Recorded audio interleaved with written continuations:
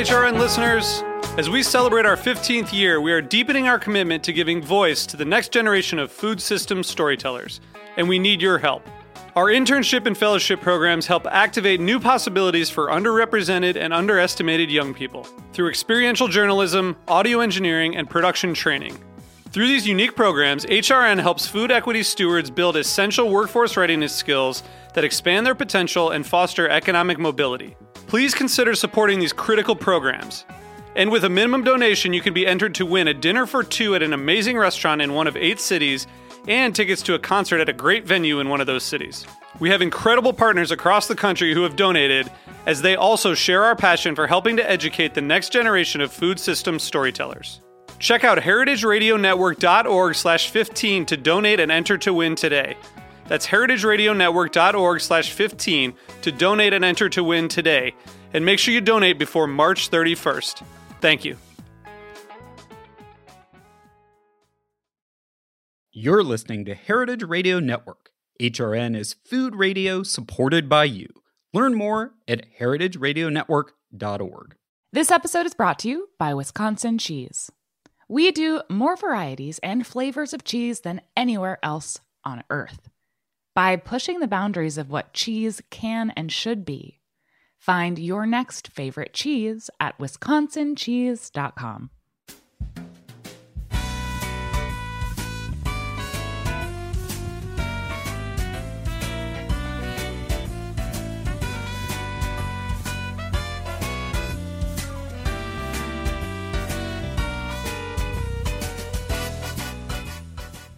Welcome to Inside Julia's Kitchen, the podcast, the Julia Child Foundation for Gastronomy and the Culinary Arts.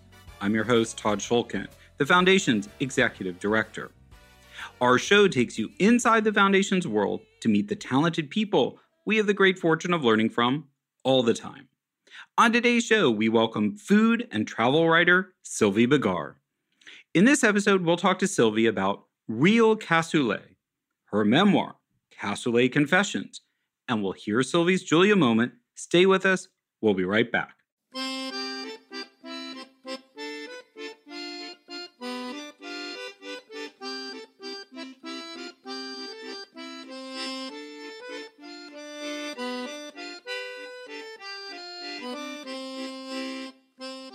As always, we launch the conversation with an inspiration from Julia.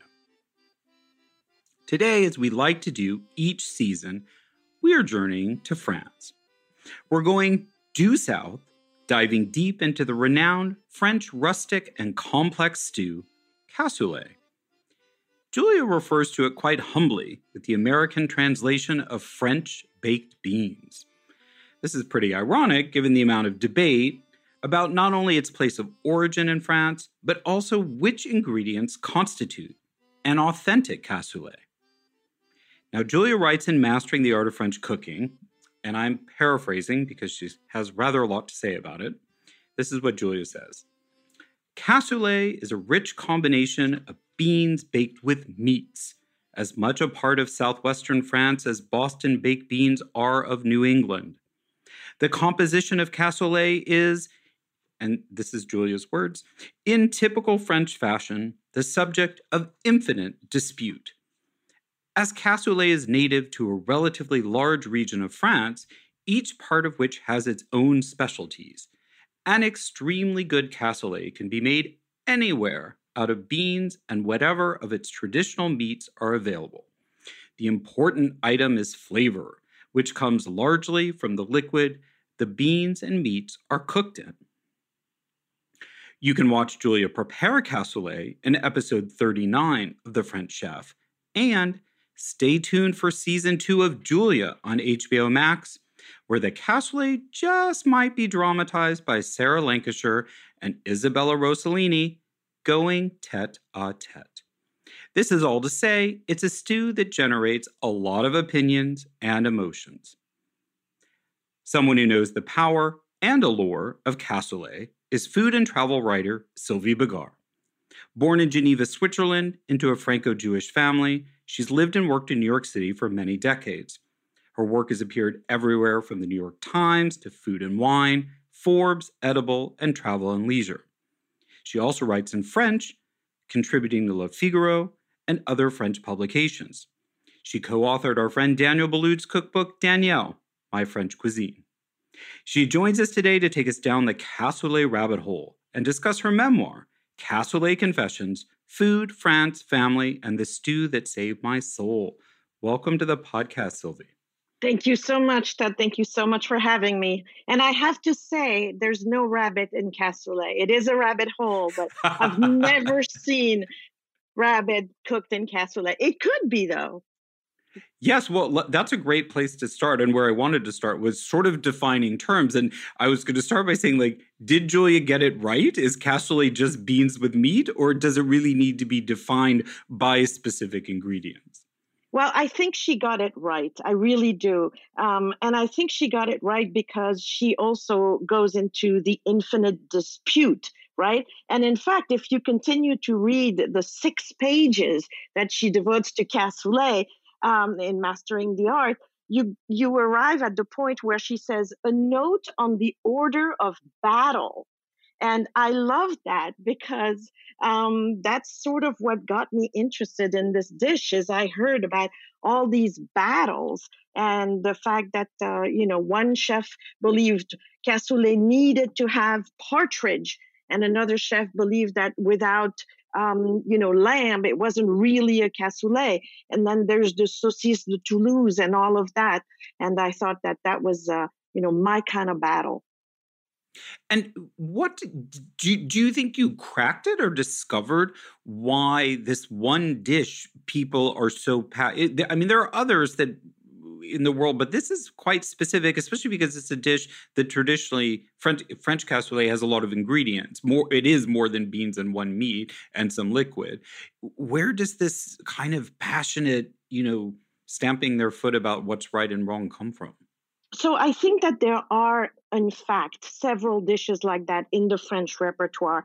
I mean, just to talk about a few, one that comes to mind is bouillabaisse.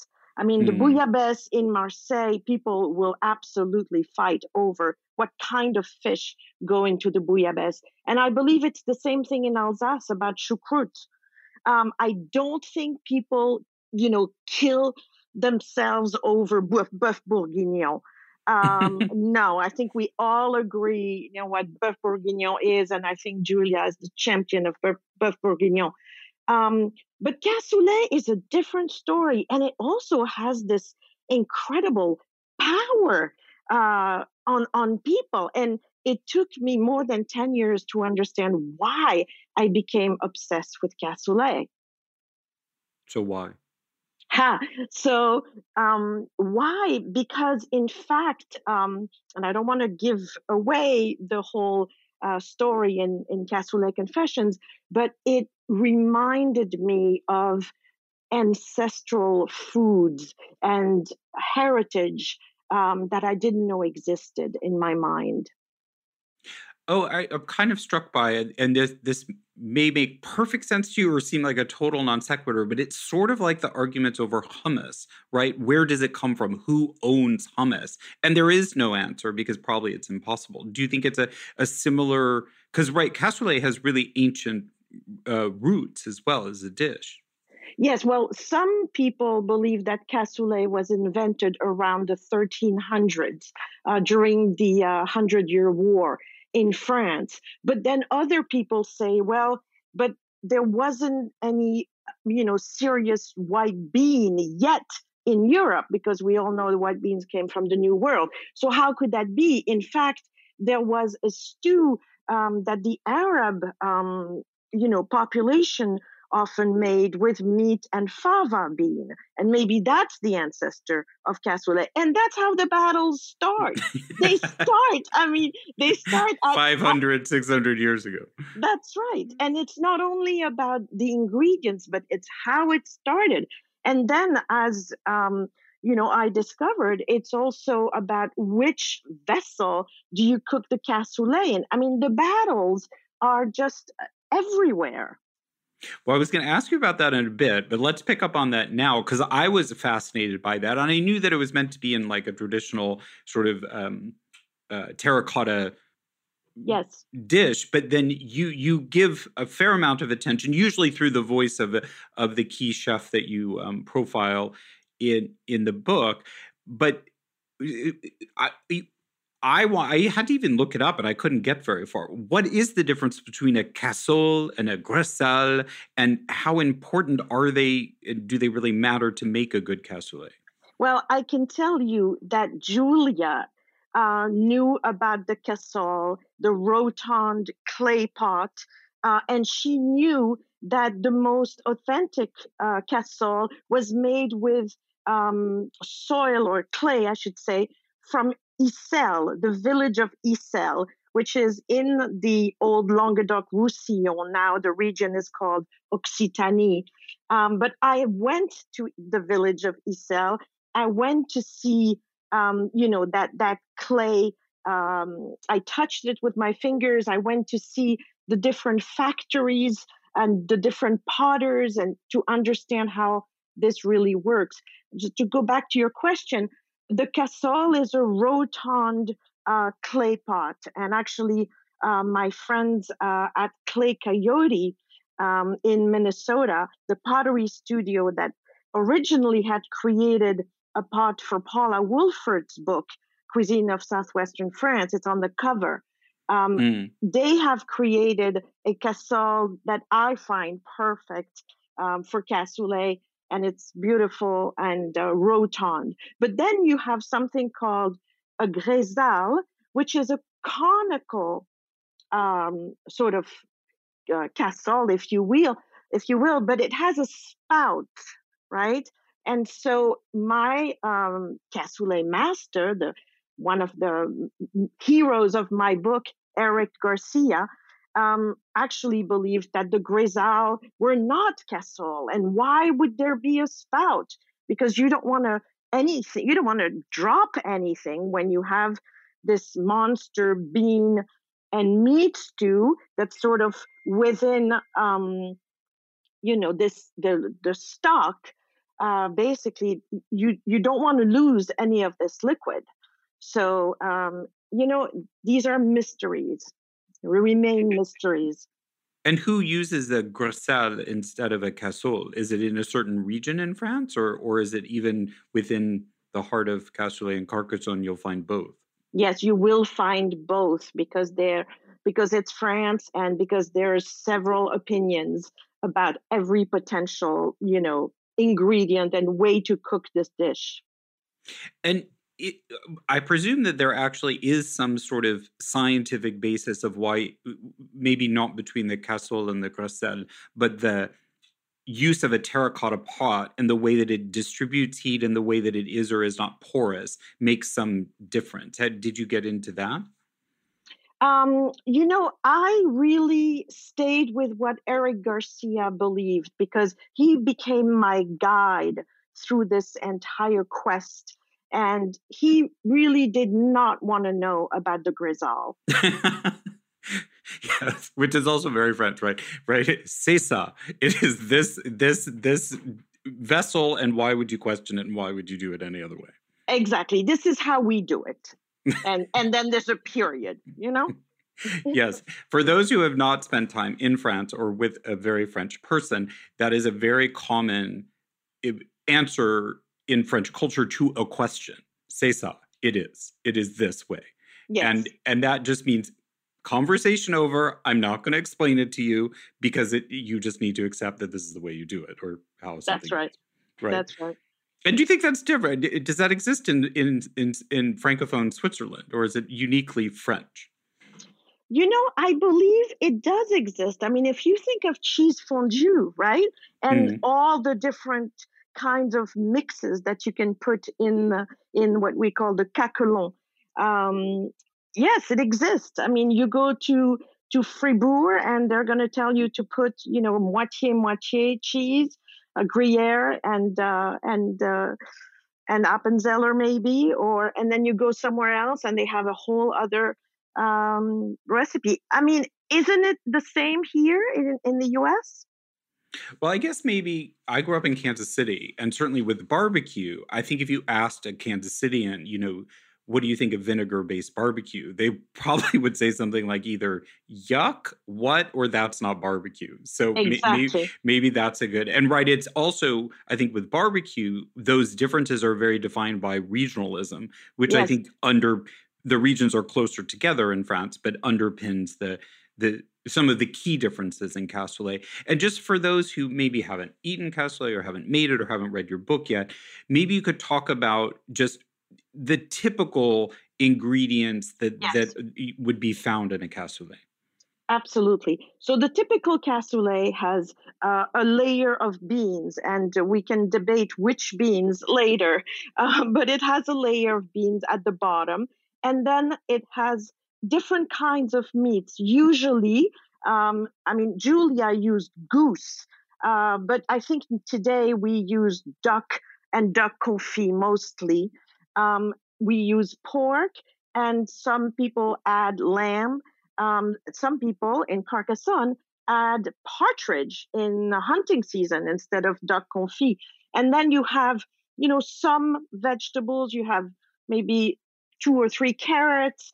Um, and of course, you've made your own stock, or we hope you made your own stock. Um, and you have the fresh herbs. And then what's really important is pigskin. And also ham hock.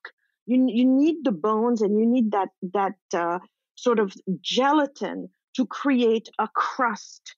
And the crust of the cassoulet is really the magical part of the stew, because no one knows exactly how that crust happens. And I have seen people put breadcrumbs on top. Actually, the Toulouse recipe, at the end of my memoir, I have a few recipes, and I do have a Toulouse recipe with breadcrumbs. I've seen people put cheese on top of cassoulet. Actually, I just ate a cassoulet that had cheese on top. So to me, the thing about what you're describing in the cassoulet is, yes, it's beans and meat, but it's also this idea of like layering flavor, and it in many ways, I think of it, it's kind of like a peasant dish. Like, I assume that one of the reasons it was invented way back when was that it was a winter dish that took advantage of dried beans that were saved, and root vegetables, and actually a scarcity of meat. So you used sort of what you had in bits and pieces to make the dish go farther for more people. And do you think of it that way, or do you think it was a very specific, kind of refined adding of elements? No, I totally agree with you. I think that the main part of the dish are the beans. And absolutely, it's whatever meat you have lying around, a piece of pork that's left over from something else, and some pig skin, and maybe a sausage and a half, and those kinds of things put together. The layer of flavor, of course, comes mostly from the stock, which is why it's important to make the stock from scratch if you can. Now, in my book, in Cassoulet Confessions, I have a recipe that I called Gateway Cassoulet, where and I was very worried about public publishing this recipe, because people would say, "Oh, come on, this is all about slow food and slow cooking and authentic and 3 days." And then here you are giving us the express recipe, but no worry, the express recipe still takes about a day. As opposed So to 3, which is the traditional. yes, exactly, and store-bought stock, works fine as well. But what's interesting about cassoulet, yes, of course, all these battles and the ingredients and the history of it. But if we move a little bit to the present, now that I'm going around basically the country talking to people about cassoulet, I am amazed at the stories that emerge. And it seems as though once someone has tasted the cassoulet, they never forget it. And it remains some kind of a highlight of their culinary, life. And I don't know if it's like that with bouillabaisse or choucroute, but it certainly is this way about cassoulet. Yeah, that's interesting. I would go out on a limb and say it's not. I've heard more people wax nostalgic and stuff, but I've spent more time in Carcassonne than Marseille. So we'll take a break and we'll be back with more from writer Sylvie Bigar about the life-changing power of cassoulet. Stay with us.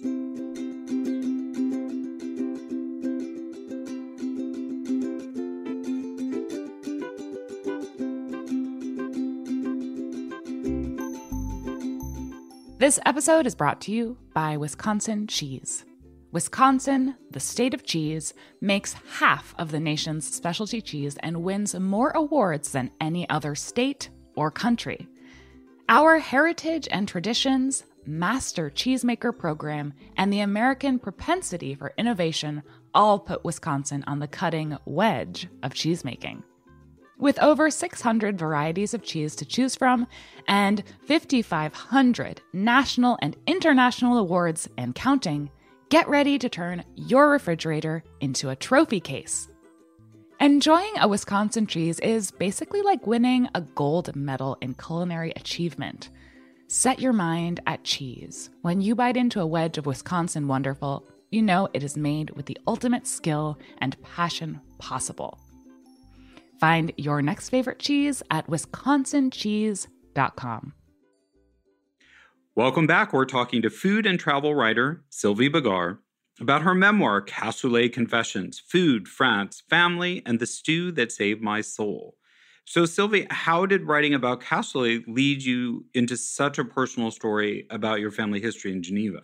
So, in fact, in 2008, I went to Carcassonne as a food writer to report back on the history of cassoulet. I was working for a wonderful magazine named Food Arts. Some of you may remember Michael Batterbury and Ariane Batterbury were the editors.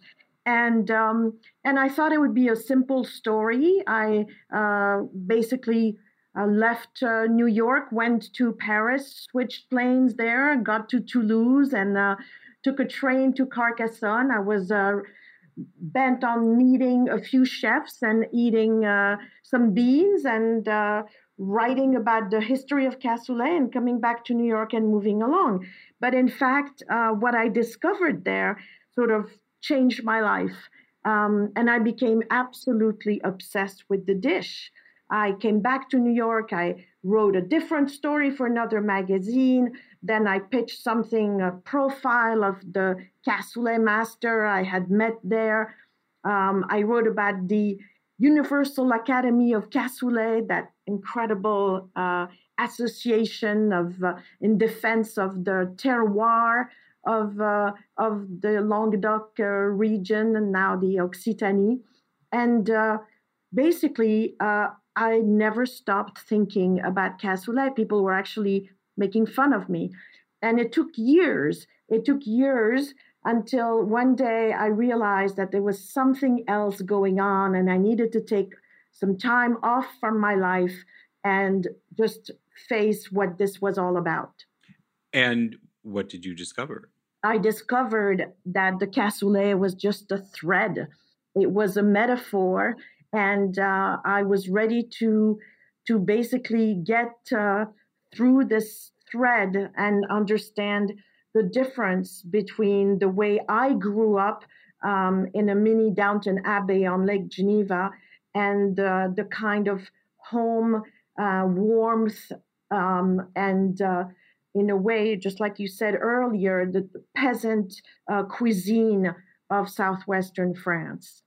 And so do you think that it was also sort of a moment in time that this sort of deep emotional feelings that go into the history and making of cassoulet just triggered something in yourself that were resolved? Because you sort of talk about in the book how your parents were not super foodies and they were not really even eating cassoulet, were they? Well, exactly. And that's sort of how the the first chapter of the book starts is that I never ate cassoulet in the dining room of my childhood. And that sentence sort of led me to, well, what did I eat? And how did we eat? And why did we eat like this? And why was my mother eating, non-fat vegetable broth before every meal? And that's how I was able to unravel the history of my family, some of it pretty dramatic during World War II in France. And it was by sort of, I'm looking at the cover of the book, and there's a little girl with curly hair there, peeking inside the castle, and obviously it's me. Well, just to go deep on this, I loved a book called The Nightingale, and there's more than one book called The Nightingale, but I don't know if you've read it, which was written by an American writer named Kristen Hanna, and it's pure. She specializes in books where they're pure fiction, but she does such deep research into the real time period that they have this like larger than life thing, and it's all about the French Resistance, and in particular, part of it takes place in this part of the world near the Pyrenees where France crosses into Spain. And I know I picked up on part of, your family history is complex like Cassoulet's history because it's about movement and change within a certain region and not fixed. Do you think that's also it, that Cassoulet represents multiple cultures, and that was really where you were living? Yes, absolutely. And then there's also the sort of the difference between the truth, and the reality, and the lies and the truth. That may have less to do with cassoulet and more to do with family per se. But I did and sort of discover that, there are secrets under the crust, really, if you go digging. Well, and I feel like World War II in particular, or any kind of, may come out of what's happening in Ukraine or out of Syria, that people do things that they normally wouldn't do, often to survive or because they have to, or because they're faced with incredibly difficult life choices. But there's shame in that. And so lies are told because it's easier. It's easier emotionally. It's easier publicly. Exactly. And, and I think that, without ruining it, because I think it's quite revelatory, you find out all of these things. And I'm assuming the things you write about who your father was and about the history of your mother's family in France, were those things you did not know until you started digging? No, some of them I knew, but there's a difference between hearing things when you're a child, hearing kind of the lore, the story, for example, I'm thinking back to hearing my mother talking about her older brother and, how he was a hero and he died when he was 26 in the Resistance, not in the south, but closer to Grenoble in this area called the Vercors, in the mountain range. And I actually wrote about this mountain range as a travel story for the Washington Post a while back. So there's a difference between, staring at this black and white image of this photograph of this young man in a soldier's uniform on my mother's nightstand throughout my childhood, and actually trying to understand who this man was and what did he live through and what were the lies that were told, how did he die? And so, yes, I did discover a number of things while writing the book. Well, and I also think there's something that, I know it through my own culture as a Jewish person, but that Jewish people live in multiple cultures at once because they're good at assimilation. So they can be Jewish and French, or Jewish and Swiss, or Jewish and Swiss and French, all at the same time. But that is a different experience than people who maybe feel wholly French or Swiss or American, maybe because they're Christian and it's part of the majority culture. Yes, absolutely. And my grandparents, my mother's parents, lived a completely secular life in Paris. My mother was born in 1925, And until that fateful knock on the door, July 16, 1942, she had never thought about the fact that she was Jewish. It was just not part of their landscape. They celebrated Christmas with a turkey like people do in France, and they painted eggs at Easter, and France was life, everything. And I wanted to ask you, because I know much less about Switzerland, and maybe just transitioning back from the heavy stuff to food. Sure. As someone who grew up in Switzerland as well, do the Swiss have a very different approach to food than the French, or the Francophone Swiss at least very similar? What's been your experience? Well, my experience, and I've been asked this before, is there such a thing as Swiss cuisine? And my answer is yes, absolutely. There is a Swiss cuisine. But if you've been to Switzerland, or if you know about Switzerland, you know that Switzerland is really 3 or even 4 national languages in very specific geographical part of the country. And of course, each of these cultures, so we have French, we have German, Swiss German, and Italian, as well as the language Romanche, which is spoken, in the East. But each of these cultures also comes with its own cuisine and its own traditions. I mean, I think we can say that every village, maybe, in Europe, has its own tradition. I mean, is that possible? I don't know.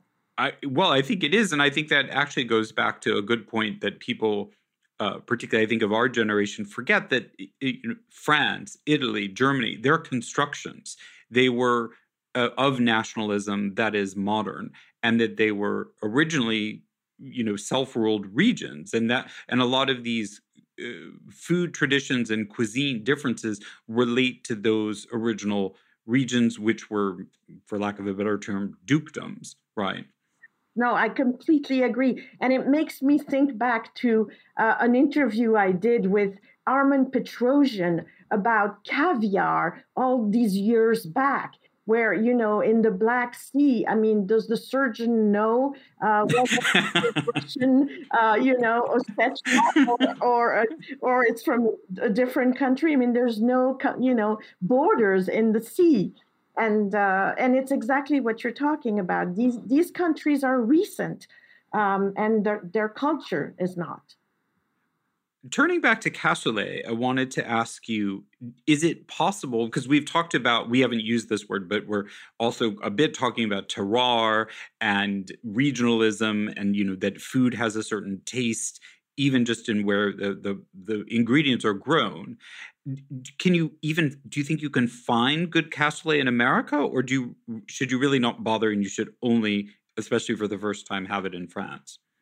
I think you can find great cassoulet in America. And this book tour is proving that, because almost at every event that we're having, I'm trying to find a chef to make cassoulet for us.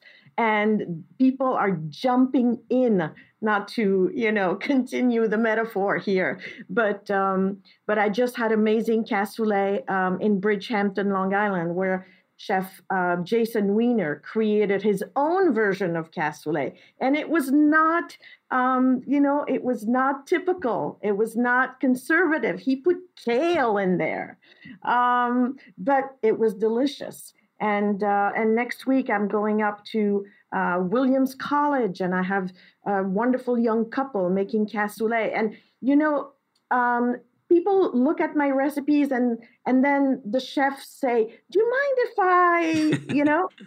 and I love that. I love that, because that's really how I think cuisine evolves.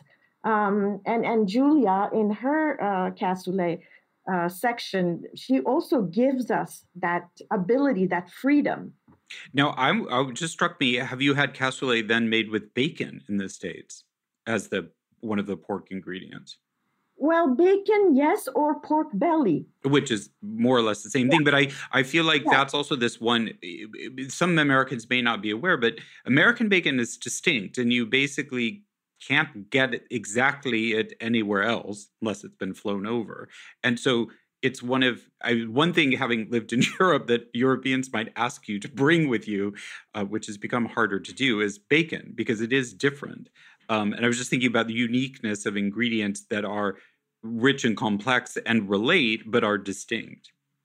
Well, that's really it's really funny because the stories that I hear, and actually something that's marked my children for life is the fact that I always brought things back from France. Actually, I almost got caught, having put foie gras in one of my boots on my way back from Paris one Christmas vacation. But I've heard very little about people bringing things over there. So I love that. And I think bacon and pork belly work absolutely fine in cassoulet. Now, let's go back to France. And I was wondering this because I was trying to remember if I've ever had it or seen it on a menu. Can you get good cassoulet in Paris, or is there no point, or you will find people doing regional specialties? No, you absolutely can. And actually, I mean, I've had wonderful cassoulet at a place called L'Assiette in Paris. I mean, all it takes is a creative, passionate chef. You can have it anywhere, really. And I even know of a chef from Carcassonne who now lives in Japan, and he makes cassoulet. And back to what you said about the broth being really important, and we were kind of talking about how it has a sort of peasant dish history. Is it also that you don't even need the finest or most refined meat ingredients? It's really the combination of these things that have bones and the different kind of those kind of materials that add a richness to a dish. Yes, I think it's the combination of things. I think it's also the fact that you want to make sure, and again, Julia talks about that, not to use beans that are too old. Maybe some people don't realize that you can keep beans a long time, but I mean, not 10 years, So, and something that's really dear to my heart is the use of fresh herbs. Because if there's a way to find fresh thyme, fresh rosemary, and a really massive bouquet garni, you're going to give a sense of a grassy flavor to your cassoulet, and that's going to mix really well with the different meats. Got it. Good advice. So I was curious. I love that, and this is also very French, but not unheard of in other parts of the world, that there's this Académie Universelle du Cassoulet, this Cassoulet Academy. And is the chef you talk about, Eric Garcia, is he one of the founders of it? Yes, he's the co-founder. And tell us what it is, and what are you hearing from them lately?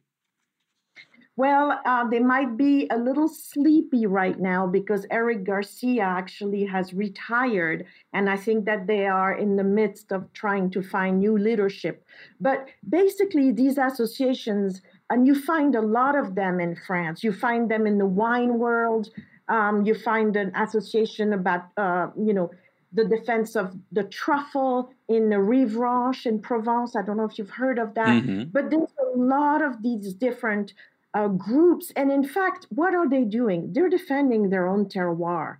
That's where the word terroir comes in. They're defending the authenticity, the way things were done, the way ingredients were, cultivated. And it's basically about a country's history. It's all about history. Well, I think it's also a reaction to globalization, is when information and these traditions can flow and be altered and things like that. And I think we're seeing this a bit in America with the culture war. There's a pushback to not dilute things or make them less special. And I feel like in France, there's a real threat as more French people speak English than ever before and are fine with it. And that they feel, many people in France feel that their cultural history and traditions are kind of under attack and they have to defend them. Yes, and also against the fast food. Because, every city in France has many different fast foods nowadays. And a lot of the chefs and a lot of the culinary schools sort of, rant against that. Yes, and many French people do, but someone's eating in all those McDonald's. They're well visited. Absolutely true. I think Julia would say mon Dieu. So Mon Dieu, mon Dieu. all right, we're going to take a break and we'll be back to hear Sylvie's Julia moment. Let us know what you think of today's show. Send us an email or a voice memo to contact@juliachildfoundation.org. We'll be right back. When you flip anything, you just have to have the courage of your convictions, particularly if it's sort of a loose mass like this. Well, that didn't go very well.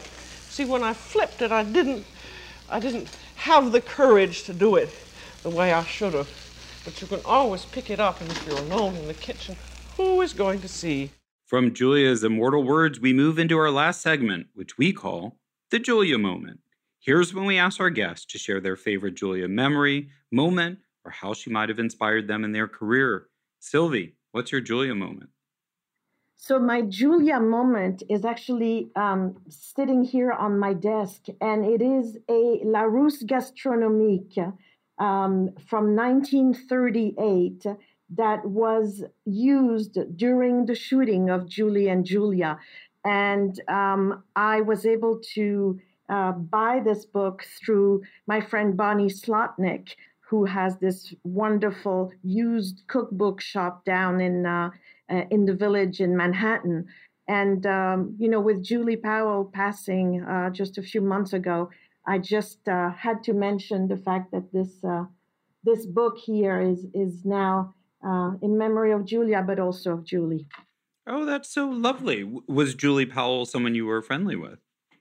No, I didn't know her, but I just really enjoyed the movie.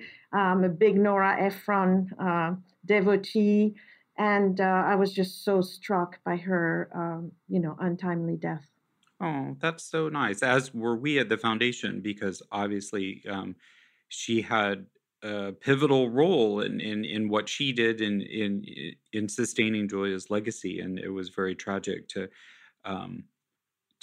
learn of her passing. So, yeah, thank you for that. And something. Do you want to maybe for those who maybe don't know as much, just kind of explain a little bit more about Larousse Gastronomique, what it is? So the Larousse Gastronomique was the first dictionary, if you will, of gastronomy. And what's interesting is that it was written by a man named Prosper Montagnier, one of the earliest food writers, who was born in Carcassonne. So, there's a whole cycle in my obsession. Everything sort of leads to Carcassonne. Now, I'm not sure. I was looking something up in it recently, and it might have been cassoulet. And I was surprised to learn it's not that specific about cassoulet, I think. It doesn't, it sort of says it's a bean and stew dish of the region, I think, but it doesn't say, it doesn't say you should have these ingredients in your cassoulet, I don't think. Well, it's giving all three recipes, the master recipes, the one from Toulouse, the one from Castelnaudary, self-proclaimed capital of cassoulet, and the third one from Carcassonne. But what I also just saw a little bit earlier is that there's a whole article on cassoulet under Languedoc. But I don't know if that translated in the more modern editions of the Larousse Gastronomique, right? Because I think we're up to edition number 8, something like that, if I'm not mistaken. But there's something just really amazing about holding, a book that was written in 1938, and it's a beautiful book. I know you can't see it, but it's just a gem. And I think for people who don't know it, it's kind of a little bit more like a dictionary. It's like more of a reference book than a traditional, because it's very comprehensive, but than a traditional cookbook. But it is also a very important tool for French chefs or people learning French traditions.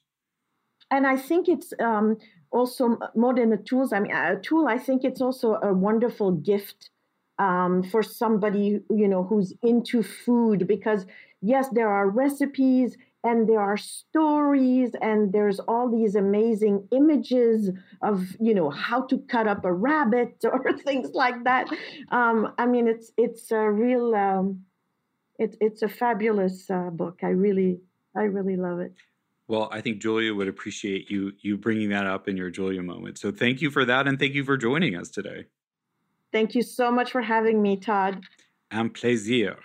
Thanks, everyone, for listening. For more from Sylvie, she's at Sylvie Bigar on Instagram and Twitter. It's Bigar. And it's at Sylvie.Bigar on Facebook. And if you want to journey into the official world of cassoulet, you can check out academy-du-cassoulet.com. And of course, the book is Cassoulet Confessions, Food, France, Family, and the Stew That Saved My Soul by Sylvie Bigar. It's out now from Hardy Grant Books. Ask or search for it at your favorite bookseller. A reminder, there are new Julia Child video clips. Well, they're actually old clips newly on Facebook. They're from the French chef. It's at Julia Child on Facebook. Please follow at Julia Child Foundation on Instagram. I'm at T. Shulkin on Instagram. The 2023 Taste of Santa Barbara is coming up May 15th to 21st. Follow at SB Culinary Experience on Instagram for the latest news about events in and around Santa Barbara, including our upcoming special dinner at La Paloma Cafe on March 8th. The Julia Child audio clip from the French chef is used with permission from our friends at GBH. Thanks to my co-producer of the foundation, Lauren Salkeld, and our sound engineer at Heritage Radio Network, Armin Spengen. Our theme song is New French Horn by Novi Valtorni. We're on the air on Heritage Radio Network on Thursdays at 4 p.m. Eastern, 1 p.m. Pacific, with downloads available soon after, wherever you find your podcasts. We look forward to bringing you back into the Foundation's world next time on Inside Julia's Kitchen. Inside Julia's Kitchen is powered by Simplecast. Thanks for listening to Heritage Radio Network, food radio supported by you. Keep in touch at heritageradionetwork.org/subscribe.